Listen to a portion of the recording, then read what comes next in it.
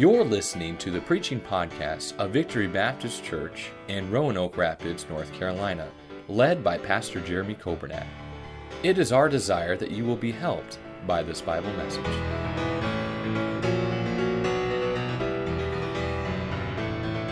Well, if you're glad to be saved tonight, say amen. Good to be in the house of God, and I appreciate so much being invited for a missions revival, and I appreciate more than you know your pastor and the good hand of God upon his life.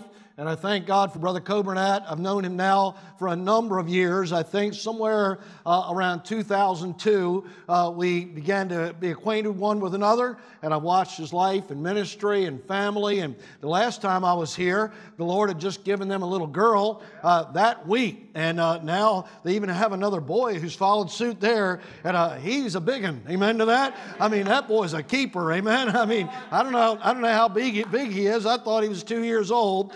And Miss Joanna said he was about 10 months. I said, no, you got to be kidding me. I don't know what you're feeding that boy, but he's a whopper, amen? But how many are glad to be saved?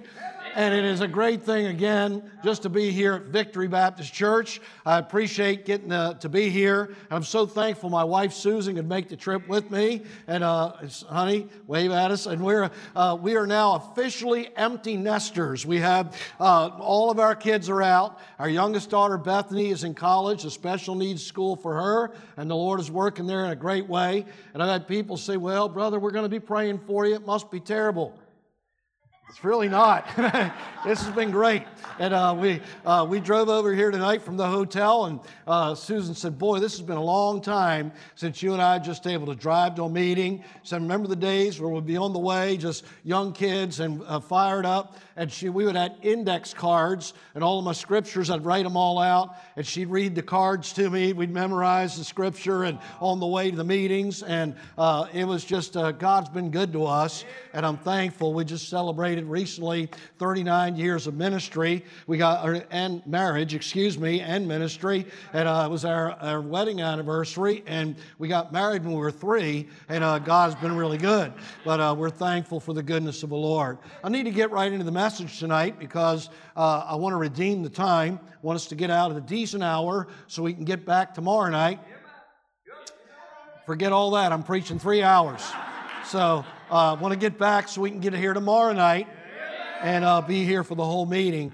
And Brother Brubaker, thank you so much for your burden, your desire to go to the Washington area, Seattle. We've heard a lot about Seattle and Portland lately, but what we need to hear about is people getting saved in that part of the world and God changing lives. We'll be praying for you and be in touch, maybe about us helping you as well. We have a great burden for that part of the world. Turn to your Bibles tonight, please, the book of Ezekiel, chapter number 22. Ezekiel, chapter number 22. And I'd like to read from a very familiar portion of Scripture that I've preached from many times in my life, but I'll probably go a different direction with this than normal. I want to preach from Ezekiel chapter 22, and for time's sake, I'd like to begin reading in verse number 29. My wife and I just came from a wonderful revival in our church. We had a tent revival and put up an old-fashioned gospel tent on the ball field. And last Monday night, our tent was packed out. It was an awesome meeting and just a great time rejoicing together as God doing great things. Honestly, I'm a little bit burned out, and I will get more energy tomorrow night. I promise you. I have a cold, and if you hear me cough, I've already been tested. It's negative. So I coughed at a restaurant. People ran for cover. Amen. They dove. We were eating, and I got something caught in my throat, and I started to choke. I started coughing, and I walked by a man's booth. I was going to the restroom, and a little piece of chicken came right out. And that man, I thought he was going to die on the spot. I said, I don't have COVID. I promise you. I'm just dying with chicken. But God is good, and almost died right on the spot. But the Lord knows all about that. Ezekiel 22, please. Verse 29. Let's stand together for the reading of the Word of God. If you love the Bible, say amen. Amen. Verse 29. The people of the land have used oppression and exercised robbery and have vexed the poor and needy Yea, they have oppressed a stranger wrongfully. And I sought for a man among them that should make up the hedge and stand in the gap before me for the land, that I should not destroy it. But I found none. I sought for a man among them.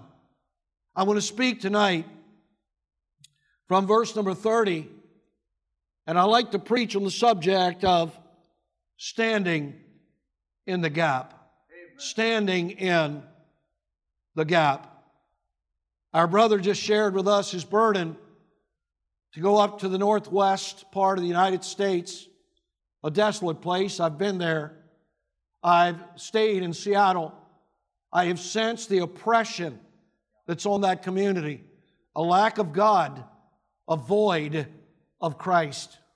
And yet he and his family are going to go there, and they're going to make up the hedge and stand in the gap between the people of his little town. Would you say the name again? Enumclaw, and the, what Indians? All right, the Indians.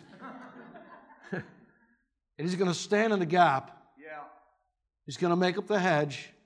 And by the grace of God, they're going to build a church, a lighthouse, that's standing between heaven and hell, between God and Satan, between people that are locked in darkness and fear and oppression, that he might give them the light of the gospel of Jesus Christ.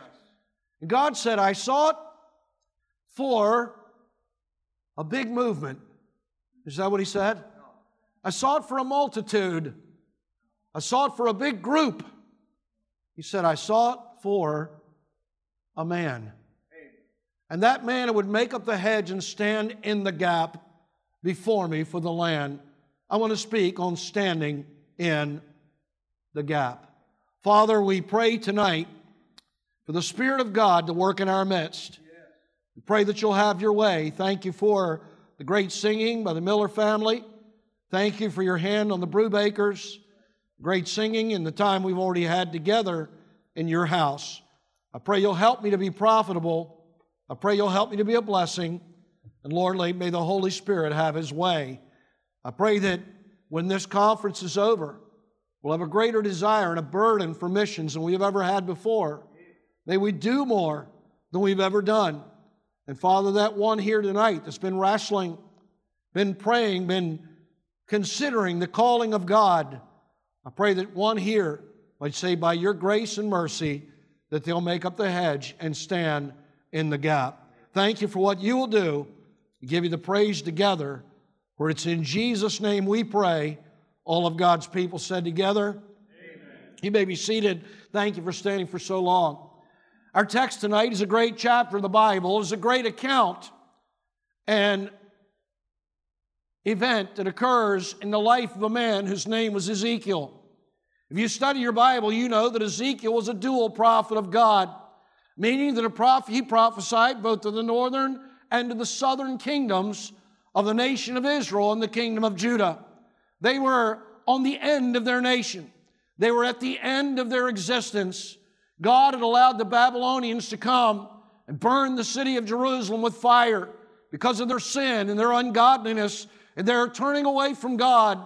The Lord eventually allowed them to be carried off to the ancient land of Babylon.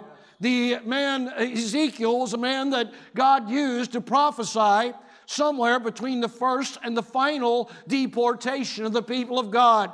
They were taken off in ox carts. Some walked by foot. That's several hundred miles from the city of Jerusalem to the ancient land of Babylon and Shinar. And eventually, as they were carried off, this man Ezekiel finds himself among the captives by the river Kibar. And the Bible said, the heavens were open and I saw visions of God. When he saw God in all of his glory, the Lord began to deal with him and gave him this great prophecy, the book of Ezekiel. Here in chapter 22, he begins to enumerate enumerate and spell out the reasons why God had allowed chastening and judgment to come to His people. Understand tonight, it is a miracle that God allows America to continue as we know it.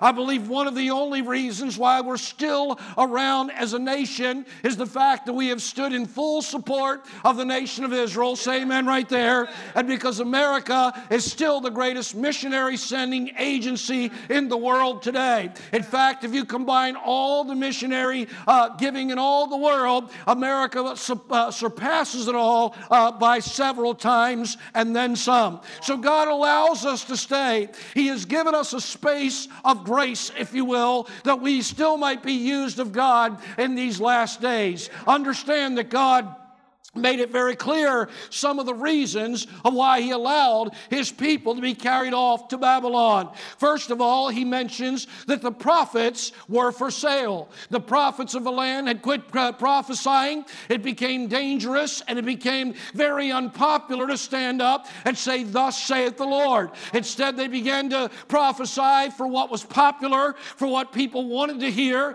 They began to give people what they wanted in large doses. And God said, earlier on in the same chapter, in verse 25, He said, "There is a conspiracy of her prophets in the midst thereof, like a roaring lion, ravening the prey. They have devoured souls. They have taken the treasure and precious things. They have made her many widows in the midst thereof." Verse 28, "Her prophets have daubed them with untempered mortar, seeing vanity, divining lies into them, saying, Thus saith the Lord God, when the Lord hath not spoken." I can tell you that old-fashioned preaching, Bible preaching, is becoming a rare commodity in the days in which we live. We now have churches that are springing up, I'm sure, around here as well, and they are siphoning people out of churches like this, Bible-believing churches. They're finding all the, quote, hurt people of churches like this, and people that are tired of old-time religion, and giving them an easy believism and making them feel good. And they go to a church on Sunday morning, supposedly,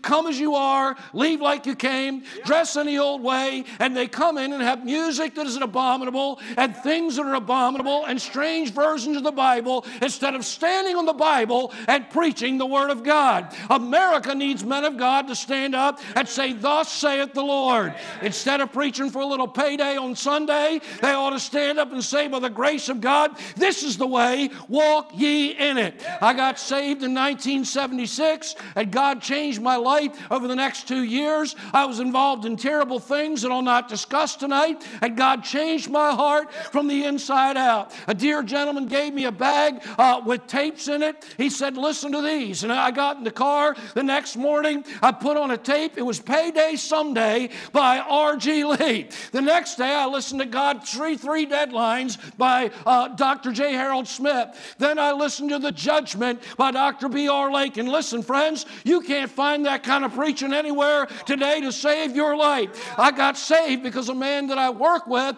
my car broke down in answer to my mother's prayers. A brand new vehicle broke down for a month, and they couldn't fix it. They couldn't find the problem, and I ended up having to ride to work every day with a man who'd just gotten saved. He picked me up in his 1970 little green Nova. He beeped the horn. I'd get in the car at 7 o'clock. He'd turn on the radio loud, and there I'd have to listen to the Gospel Hour with Dr. Oliver B. Green. And that old boy would preach, and brother, with that rough voice of his, and he'd preach. It seemed like Oliver Green always preached on hell. He always preached on the judgment. I can hear him now, driving on my way to work. I can hear him tonight. He'll say, "You'll burn forever if you don't get saved." And he'd end up every day pulling in the gate, "Father, save that soul that's nearest hell today." He prayed it every day, and I got under an old-fashioned case of conviction, an old-fashioned case of the Holy Ghost can't help it, and I got saved by the grace of God because somebody preached. Amen? I'm so glad he didn't turn on the radio and say, you can have your best life now, amen. I'm glad he didn't have a few moments or a little cup of coffee with some new stereotype preacher, a man of God who preached the Bible. That's why I got saved. The prophets were for sale. The priests, they were for sin. These priests had given themselves over in verse number 26. And he said, her priests have violated my law and have profaned my holy things. They have put, next two words, they have put what? No difference between the holy and profane. Neither have they showed what? Difference between the unclean and the clean. The priests began to condone the things that God condemns. The priests began to stand for the things that God had laid aside. And instead of saying, this is the way, this is right, this is wrong, they began to give people what they wanted rather than what they need. I'm telling you tonight, if you come to church to get a little dose of giggles and feel good, you're in the wrong place tonight. We ought to come to the house of God and say, Lord, I'm a needy sinner. I need God's help. I've been out in the world all week and I need to get washed real good and cleaned up again. I need a man of God to make me feel bad so that I can get right and get stirred up and get under old-fashioned conviction. Amen. But the priests, they just said, whatever you want. Now I understand this, and I understand this fully. Salvation ought to make a difference in your life. Do I have an amen? Salvation, when you get saved by the grace of God, and Christ comes in. It might not happen all at once. Some of us grew a little slower than others. Some of us moved a little bit ahead and came back and moved a little forward and fell back again. And some of us got saved and we carried old habits over into Canaan land with us and we weren't all the way like we ought to be. And we got saved and we quit drinking and all that and got our hair cut, whatever it was. And then, we quit smoking and quit smoking and then quit smoking again and then quit smoking again. And we just try everything we could. But it took a while for some of us to have an amen to that. You say, well, Pastor, do you think that smoking will cause me to go to hell? No, it'll just make you smell like you've been there. And we don't understand the fact that, but all these things that we work on, of course, God chips away at us and God changes us and transforms us from glory into glory. And some of us, it takes a little bit longer than others, but there ought to be a difference because of the new life that we have in Christ. Yeah. The priests were for sin. The princes were for themselves. Verse number 27, her princes in the midst thereof are like wolves ravening the prey, to shed blood, to destroy souls, and to get dishonest gain. Wow. They're politicians. Well, I need an amen right there. Boy, are we in trouble. Say amen to that. Their politicians were all about themselves. They were all about me, my, and I, and what I can get out of it. A politician is supposed to be a public servant. Amen to that? He's supposed to be someone who gives himself to his or her community. I want to say tonight publicly that I thank God for those men and women who call themselves policemen and policewomen. I thank God for our public defenders. Do I have an amen to that? And I don't think we ought to defund the police. We ought to refund the police. Amen? We ought to do more for them than we've ever done before. But we're living in a generation of people who have called evil good and good evil and turned right and wrong upside down. And that is exactly what happened to the princes of their day. And as a result of that, the prophets were for sale, the priests for sin, the princes for themselves, and the people were forsaken. There was a vacuum.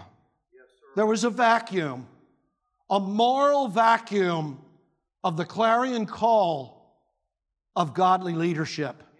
A clarion call of a man or a woman to put a trumpet to their mouth and say, this is the way, walk ye in it, and show people their transgression, and show people the cross of Christ, and show them the way to salvation where they can be born again, not by works of righteousness which we have done, but according to His mercy He saved us, and teach men and women how to be born again, not of corruptible seed, but by the incorruptible seed, by the word of God which liveth and abideth forever. And so He said here, These people, verse number 29, our text, the people of the land have used oppression, exercised robbery, and have vexed the poor and needy. Yea, they have oppressed the stranger wrongfully. Perhaps we falsely believe that America is the only nation that has ever given themselves over to the heinous sin and crime of abortion. Do you understand that abortion is linked is indelibly linked to idolatry and all that goes with it? They would worship the god of Molech and the Asherah outside of the city of Jerusalem. They would go down into the valley of Hinnom, which was the valley of burning, and they would take children there and literally burn them to these pagan icons and to these pagan false gods. Our wife was carrying our last child, and the doctor that she went to said, well, Mrs. Rossi, this child is going to have complication. It could be a real problem for you. There is an alternative if you would like to exercise that. My wife said, I'm sorry, thank you. I will never be back here again.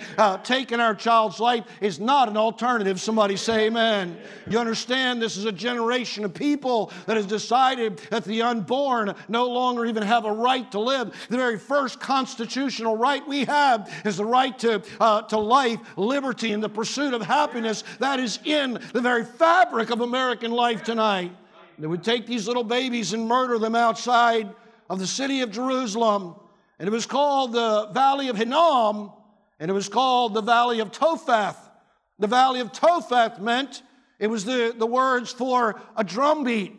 And when these babies would scream in the fire, they would literally begin to play drums that men and women could not hear the screams of the unborn.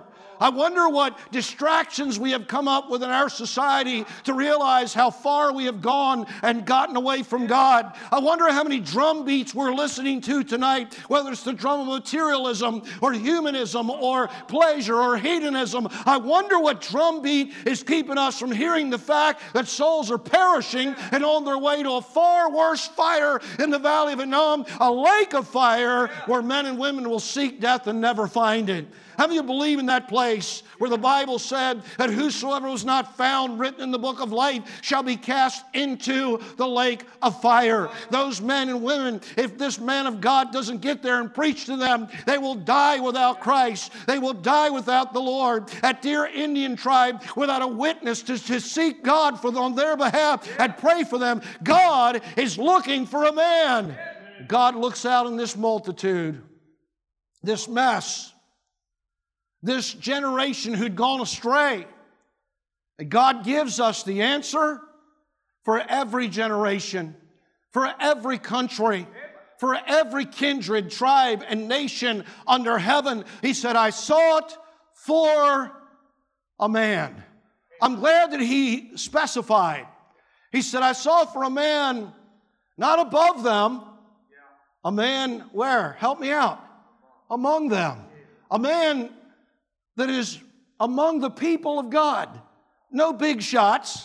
Nobody has to show up out of a spiritual phone booth with a big red S on his chest and to say, I am super Christian, amen. Not a superman, but a surrendered man. Not a perfect man, but a pliable man.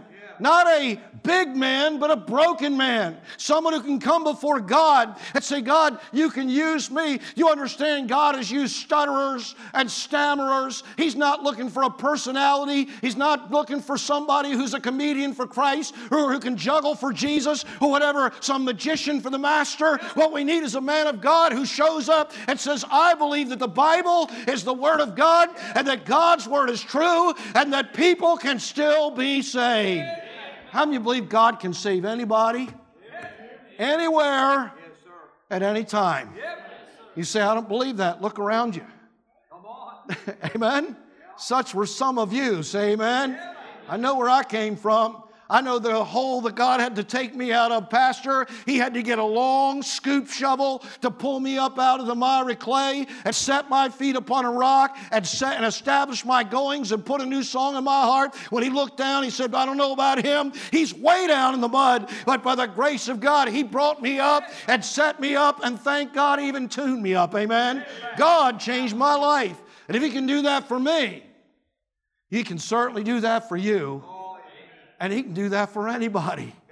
And all He's looking for is a man with enough faith and enough trust and enough surrender and zeal to say, God, I'm going to serve you no matter what it takes. And He said that I sought for a man among them to make up the hedge. I won't preach on that. But the hedge was a wall that was set up around a vineyard. A man with a vineyard would always build a hedge first.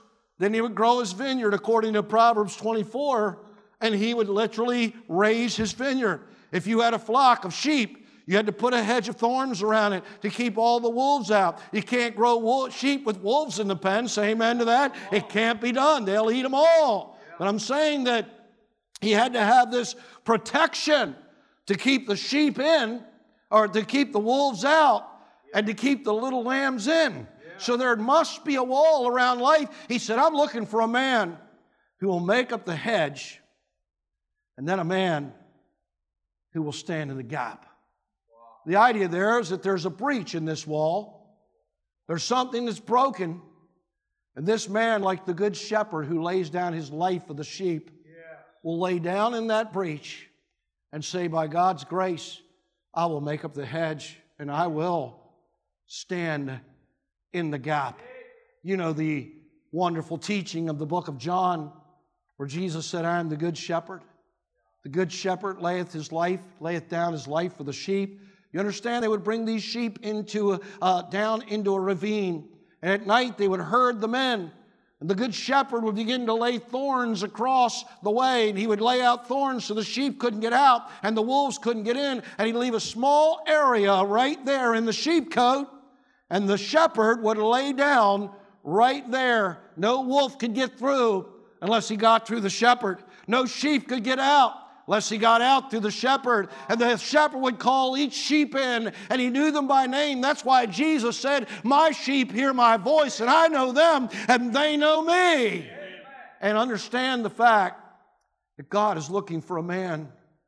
I sought for a man that should make up the hedge and stand in the gap before me for the land. Now, I know a little bit about football. I know what gap integrity is. And if you have a football team and you're trying to defend your goal and you are up against the other team, the opponents, you have to make sure that every gap is covered so that no running back can break through and run down to the other end and score. So you got your A gaps and B gaps and right across the line, and those linebackers are lined up and they're calling their signals and they're calling to the defenders behind them and they're calling to the front line. They might need to shift to cover this gap or that, but the issue is they're going to make up the hedge. They're going to stand in the gap. I wonder tonight who it is that's going to stand in the gap for this generation in which we live. This is a person, just a few things, and I'll be done. This man who's going to stand in the gap, this woman who's going to stand in the gap, number one, is a person who sought God and seeks God with all their heart. My wife and I met in a little Bible college, and it doesn't even exist anymore. I think it only existed ever for me to get to meet her, amen? But that was good enough for me.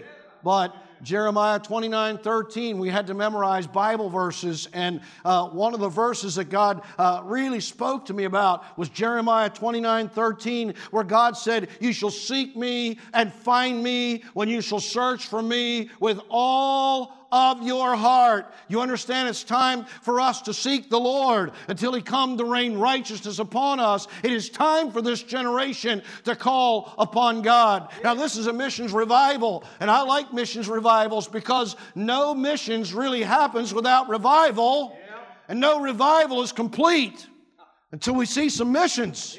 Do we see people getting saved? Say amen. Every great missionary movement in the history of the church was born out of an old-fashioned revival where God did something great and God moved on hearts and men and women said, yes, I will go and I'm going to seek the Lord while He may be found and call upon Him while He is near. My mom prayed for me for years. She got saved when I was in high school.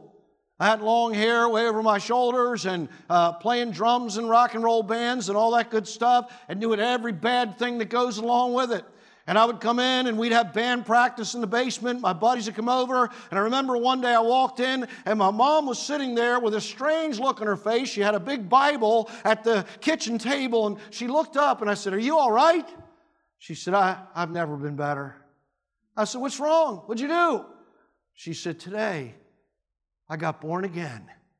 I thought, what in the world is that? I said, "What's that?" She said, "I asked Jesus into my heart." I said, "Okay, thank you, Mom." And I took off. I mean, brother, I didn't want any parts of that. There was a woman in our neighborhood that was going out knocking doors, and she came and knocked on my mother's door and asked her, "Mrs. Rossi, has anybody showed you from the Bible how you can know you're going to heaven when you die?" "No." "Do you know you're going to heaven for sure?" She said, "No, not really." "Wouldn't you like to know?" She said, "Oh, yes. We were devout Roman Catholic people involved in all the Catholic. I went to Catholic school and all that good stuff." And brother, I mean, this woman showed her from the Bible after several weeks of study, and my mom got saved. She started praying for me. Then our school had a revival. Several of the guys in our high school got saved by the grace of God. They were my buddies. We'd meet behind the school and do bad things and all that on the way in and come in there all stoned up and everything to school every day. And those two guys came up and said, "Hey, Rossi, guess what happened?" I said, "Man, what happened to you?" One of them had the longest hair in Parkville Senior High, long blonde hair way down his back. Charlie and the other buddy, Stifler, he the same way. Their hair, they looked like they'd gotten into a buzzsaw. "What happened to your hair?" I said, "Man, we went to a revival and got saved." And they said they were baptizing people, and when they're baptizing them, they're cutting their hair off. Brother, they had a barber shop in the baptistry, amen. They said they're getting haircuts, man. They were yelling like Comanches, amen, scalping them, stirred up. And I mean, they had revival. And they came in and had a contest of who could carry the biggest Bible to Parkville Senior High.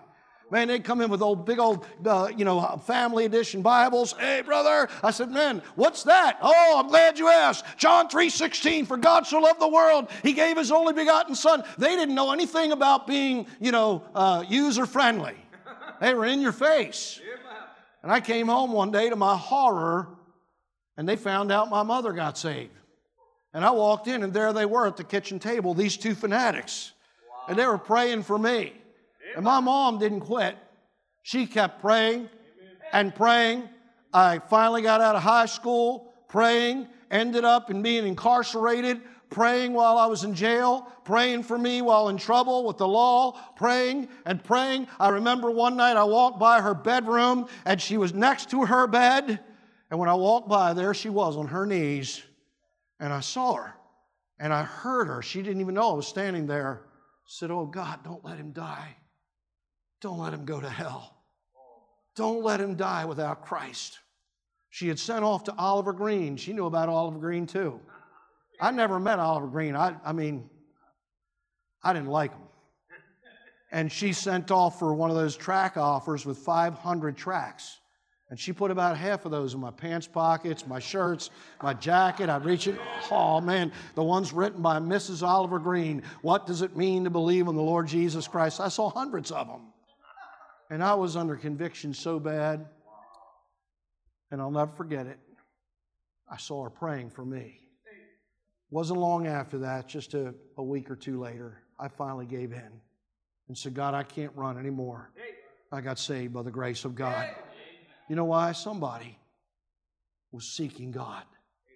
She was making up the hedge. She was standing in the gap. Brother Brubaker, do you want people to pray for you? How much do you need prayer? I know you need support. You need that too. But how much do you need prayer? How much do you need prayer for your family, for your wife, for your precious children, for the hand of God upon your life? You say, "I can't go," but you can make up the hedge in prayer. You can seek God on the behalf of others to have an amen. These are men, those who sought God. Number two, these are people who've seen God. This is a man who has seen God. He said, "I saw the heavens open and I saw visions of God in chapter 1 and verse number 1. This is a man who has seen God as He truly is. Do you understand the greatest sin of our society is the fact that we have humanized God, we have deified man, and therefore we have minimized sin. When's the last time you met somebody who's under conviction of old-fashioned sin? Do I have an amen? And seeing God as He truly is. Now, there was a man I worked with, his name was Terry, and I tried to get Terry saved. Terry drank at least 2 6-packs of beer every day of his life after work. Many nights he'd drink a whole case of beer and get drunk way into the night. He lived down at our shop. They had a trailer pulled in because he couldn't drive to York, Pennsylvania because he had such an alcohol problem. We were afraid he would die on the way. And I got saved, and God changed my life. And I said, Terry, you're not going to believe what happened to me. He said, oh, I don't know about all. I said, I got saved. He said, you mean you're not going drinking anymore? I said, no, I don't want that anymore. Oh, certainly you like alcohol. No, I got something a whole lot better than Budweiser. I got a drink from heaven. Do I have an amen? I got a drink from the well that'll never run dry. You say, well, Pastor, can't you, Brother Rossi, certainly, how do you resist getting drunk? I don't have any desire for it. It's gone by the grace of God. And I said, Terry, you can be saved. He called everybody pal. That was his little name. Hey, pal, how you doing there, pal? What's going on, pal? He's up there from Pennsylvania, Northeast. Hey, pal, how are you, pal? And I said, and I called him Terry the Amishman, amen? I always made fun of him, but we gave him a lot of grief. And when I got saved, he started teasing. He would mock. He would make fun. And in the wintertime, we were cleaning equipment, and we had a partition wall between the warehouse and the shop I was working in on equipment to get ready for the next spring. And I never saw him. He put a ladder up over the partition wall. He snuck up there when I wasn't looking, took a big old rag all knotted up and dipped in oil and threw it and hit me right in the back of the head. Never saw it. I felt like a brick hit me in the head. It hit me in the head, and I turned around, and there he was. And I looked up, and I said, Jesus loves you, Terry. No, I didn't say that at all. I thought, I'm going to climb up there and beat the daylights out of you, amen? You better be saved, amen? Because when I pull you down from that ladder, it's going to be a bad day. And I looked up there, and he was laughing, he was going, ha ha, ha ha, ha ha, I'm the devil, ha ha, hey, Billy Graham, come on, what are you going to do now? And I looked up at him, and God convicted my heart. And I said, well, Terry, you'll never get saved. And I walked out of that room, and I went into the locker room to clean off my head. And it was like God smote me in such a way, I don't know that I've ever been smitten that way before.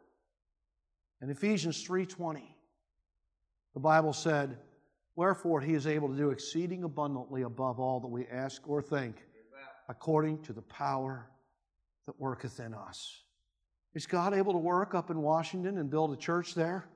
I say that He is. Do I have an amen? Amen? I have friends that are pastoring churches up there where they shouldn't be pastoring churches by the grace of God, and planting other churches as well around Washington. Why? Because God is able. God called me to preach, and I left that company. Well, they all gave me a farewell, and I left the company, and about a year later, I went by there, and Terry was in the office. He said, hey, pal, how you doing there? I said, hey, how you doing, Terry? He said, you got a minute around the back? I want to talk to you in my office. I said, oh, brother, what's this going to be? I went around, and Terry said, hey, didn't you hear? I said, what? He said, I'm one of you now. I said, what do you mean you're one of me? He said, I'm like you. I got, what do you call it, saved? I said, yeah, that's pretty much what you call it. He said, I'm one of you now, pal. He said, I took that Bible you left in my office, started reading it, and you had that prayer of salvation in the back. And he said, I read it, and I prayed it. And he said, I'm one of you now. I couldn't believe it. You know what happened? Terry got saved. If God can save Terry, He could save anybody. And so, who's seen God as He is, who have seen themselves as they truly are. A man who stands in the gap sees the fact that we're just as bad as anybody else on this planet. Say amen right now.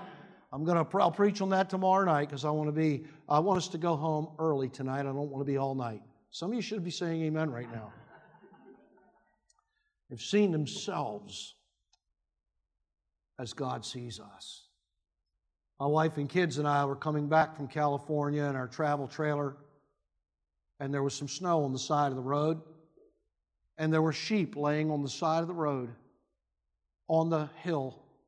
One of my kids said, "Daddy, look at those sheep. They're so dirty. Look at them."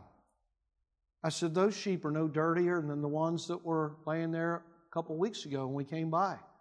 He said, "No, the ones we came by were beautiful. Remember we looked at them? They're so beautiful and white." I said, "No, the sheep haven't changed one bit, son. The background changed. And now that they're laying down in a blanket of beautiful white new fallen snow, they look dirty. They were dirty all along." Yeah. You understand the fact that we're pretty good people compared to who? He said, "I'm a pretty good guy compared to him. I'm pretty good compared to her. I'm pretty good compared to that girl. And you see the way she carried herself? Well. Amen? Man, that guy, look at him. I saw him spit out a plug on the way into the house of God." Somebody said, "Could you go to heaven and chew tobacco?" "Yes, sir, but you have to go to hell to spit." Say amen. But I need an amen right there. I know where I am. I passed all those tobacco fields on the way in here. You say, "Them were mine, brother." Amen. Preaching to church, old deacon came up to me in Kentucky. He said, "I own about 200 acres of tobacco." I said, "Well, God bless you." He said, "Depending on how I do, that's how your love offering's going to be." I said, "Man, God bless the tobacco farmers." Amen. But compared to what? We're all pretty good compared to one another. But the writer Paul said, "Ye comparing yourselves among yourselves are not wise." The Bible says in Romans 3:23, "For that all have sinned and come short of the glory of God. The heart is deceitful and desperately wicked. Who can know it?" Do you understand that every person in this room is capable of any sin apart from God? Do I have an amen to that? And so rather than looking down our nose at the way people are, we ought to see God in all of His glory and see ourselves and say, "Thank you for saving me," and have a burden and compassion for a lost and dying world who's seen God as He really is, seeing themselves as they truly are. And a man who stands in the gap has seen the world the way God sees the world. Amen. I'd venture to say that I've flown over your little town up in Washington. I didn't see it like you did. I just flew over and said, "Hurry up, get the landing gear down, coming into SeaTac, and here we go, get off the plane. Got to drive up to Vancouver, drive somewhere else. You got to drive. If you're going to Washington, you're going to be doing some driving." Do I have an amen? And I've driven through some of those towns, but I didn't see them the way that Brother Brubaker saw them. Why? Because God called him to go there. Amen. God called his wife to go there. And I believe God needs to do something, as one writer said, he prayed that God would stamp eternity on his eyeballs. He'd start seeing a world lost and broken. The Lord Jesus was going about the regions of Galilee. When He saw the multitudes, He was moved with compassion on them because they fainted and were scattered abroad as sheep having no shepherd. Then saith He unto His disciples, "The harvest is plenteous, but the laborers are few. Pray ye therefore the Lord of the harvest that He will send forth laborers into His harvest." And to see a generation of people the way God sees them, and to stand in the gap for a lost and dying world. We lived in Atlanta, Georgia from 1991 till 99.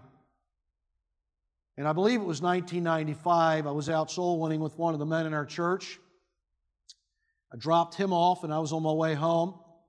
And I thought I'd go by and get a Crystal Burger on the way home. How many of you know what a Crystal Burger is? It's the very bottom of the food chain of burgers. Amen? It's below Little Tavern. It's below White Castle. It's below McDonald's. It's below Burger King. If you want to go to the very, very bottom of hamburger worlds, it's Krystal. I assure you that they are, whoever eats them is at least in the makings of a heart attack. Amen? When I was on the way home, I thought I'll just get just one Krystal and a Coke, and I pulled up and I looked inside. There was a whole bunch of teenagers in there. I didn't know what they were doing. I saw them all gathered together. I thought, I'm going to find out what those kids are up to and invite them to church. I pulled the car in, walked in. I said, hi there, I'd like to have one. Make it 3 Krystals, amen, but give me a couple of they're little. And it was only for those kids' sakes. And while I was waiting, I said, hey, what are you guys doing? And I said, oh, man, we're hanging out. I said, what are you doing? You coming from somewhere? They said, yes, sir, we're coming back from our NA meeting. I said, what is an NA meeting? He said, it's Narcotics Anonymous. He said, we're all addicts. I said, really? You're addicts? He said, yes, sir. I said, what are you addicted to? All narcotics and stuff. I said, aren't these those meetings where you testify and talk to people and give your story? Yes. I said, how about if I give you my story? They said, oh, well, I said, I was an addict. What do you mean you were an addict? I was an addict. Not anymore. Amen. I said, I'm going to tell you about it. And they said, well, okay. I went over and got my burger, and they were sitting there, and it was about 20 kids, and I started telling them how God saved me. Wow. And I said, you'd never recognize me. I had long hair way over my shoulders. I was in sin in every level of life. I was addicted to narcotics just like you are. I said, and I got saved, and God changed my life. I said, I live about a mile from here. I got a beautiful wife, 5 wonderful children. We even have a dog, amen? And I said, here I am, dressed like a square, short hair, tie. How did all this happen? I said, the difference between you and me is when I got saved, God made me a new creature in Christ, and I'm no longer an addict. I'm a brand new child of God, amen? And the Lord began to work. And don't you know that we started talking, and those kids started coming to our church. And on Sunday morning, we'd have several of them over there. And I'd go over there Thursday night after soul winning, meet them over there, talk to them. My staff members started saying, well, the pastor's over there at the Crystal Cathedral again, amen? So they called it my Crystal Cathedral or whatever. They made fun, but these kids started getting saved. And you know the difference was that just for once, instead of blowing by, getting my little burger and going about my way, for once in my life I saw people in the great need of salvation of the Lord Jesus Christ. That's what this conference is going to be all about. My prayer is it'll get to our minds and get to our hearts and get to our eyes and even get down to where we really live and say, God, my priorities are changing and I want to give more for the glory of God and help to send those that God has called the Lord to be a man or a woman who will make up the hedge and stand in the gap. Thank you for listening to the preaching podcast of Victory Baptist Church in Roanoke Rapids, North Carolina, led by Pastor Jeremy Coburnett. For more information about our ministry, please visit our website at vbcrr.org. May God bless you as you serve Him this week.